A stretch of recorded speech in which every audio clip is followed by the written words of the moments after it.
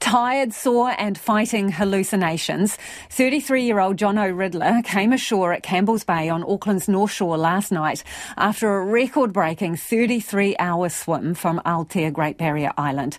The final stretch was an absolute gut-buster with 25-knot winds and choppy seas. It was all to motivate people to protect and restore the health of the Hauraki Gulf. I caught up with Jono just after he'd been released from the hospital this afternoon. I've just recently got discharged from hospital, so that's the good news. Did have a mild case of rhabdomyolysis. What is that, Jono? Apparently it's when your muscles break down and then there's something that happens with your kidneys as well. You pushed it right to the limit, clearly. Oh, yeah, it was everything that I wanted, in terms of really getting that mental and physical challenge. I couldn't have asked for much more. Tell me about the last little bit. Where were you feeling it most? What was going through your head? Yeah, it was really tough. I was sore everywhere. I was really dazed and I started hallucinating. I saw a snowman on the support boat next to me. I saw like courtyard stones all over the ocean floor, while it was dark. Surely they weren't actually there. Some solar panels on the water. Yeah, there was just some weird stuff. Did you at any point think, bugger this, get me onto the boat and out of here? Yeah, I actually had some of those thoughts earlier for the previous day. And then to add to that, I started getting some pretty bad muscle pain this is quite early, like around 25k. Yeah, that was probably the closest I came to thinking this is not good, and if it degrades further, it could need to be pulled. But you kept going. It kind of rights itself, yeah. Tell me about the feeding, because I got the impression like you're getting donuts and meatballs and other things I hear. What are they doing? Throwing them at you like you're a seal or what? How did it work? Okay, so the meatballs were a late addition to the feeding plan. We went about ad hoc. I kind of binned one of the key components of my feeding plan, which is this liquid supplement.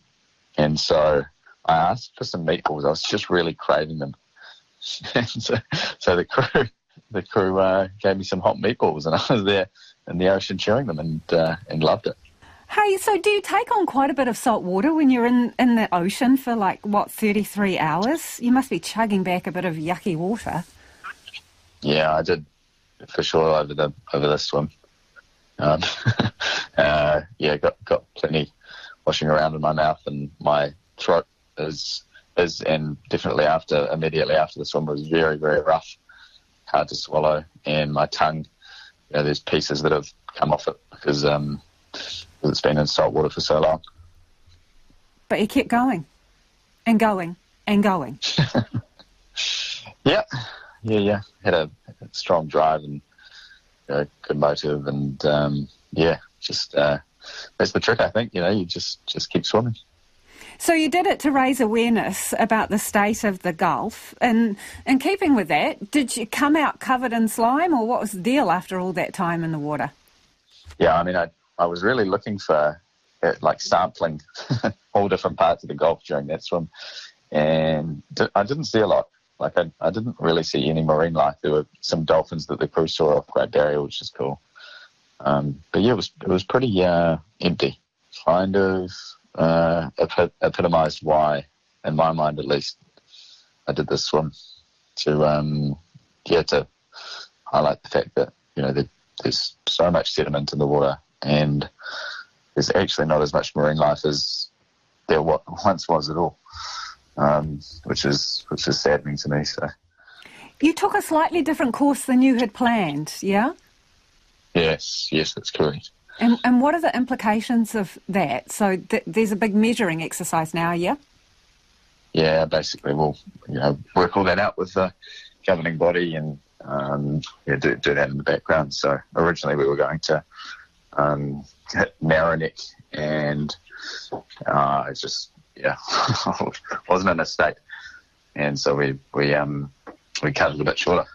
Are you okay with that, Jono? Totally, yeah. It was the right call. It was a safety call, and there was some big shot, strong wind, and I was all over the place. And there was a snowman on the support boat. That should have been maybe the strongest signal, yeah? That was the right decision. Yeah, exactly. When you got out of the water, how did your limbs feel? My legs, my legs were not in a good place during the swim, which was unusual. They were shaking and just not happy at all. And then as soon as I, tried to use them, my balance was all off, and it just wasn't working so well trying to walk out of the water. So you might have seen the video, or people might have seen the video of me exiting the water, and it looks like I've had a few too many beers because, it's just my head was all over the place, and so were my legs. Was it all worth it, Jono? 1,000%. It was totally worth it, and I wouldn't change a thing. Jono Ridler there, what an epic effort to raise awareness of issues with the Hauraki Gulf. He was off to have a pizza after talking to us.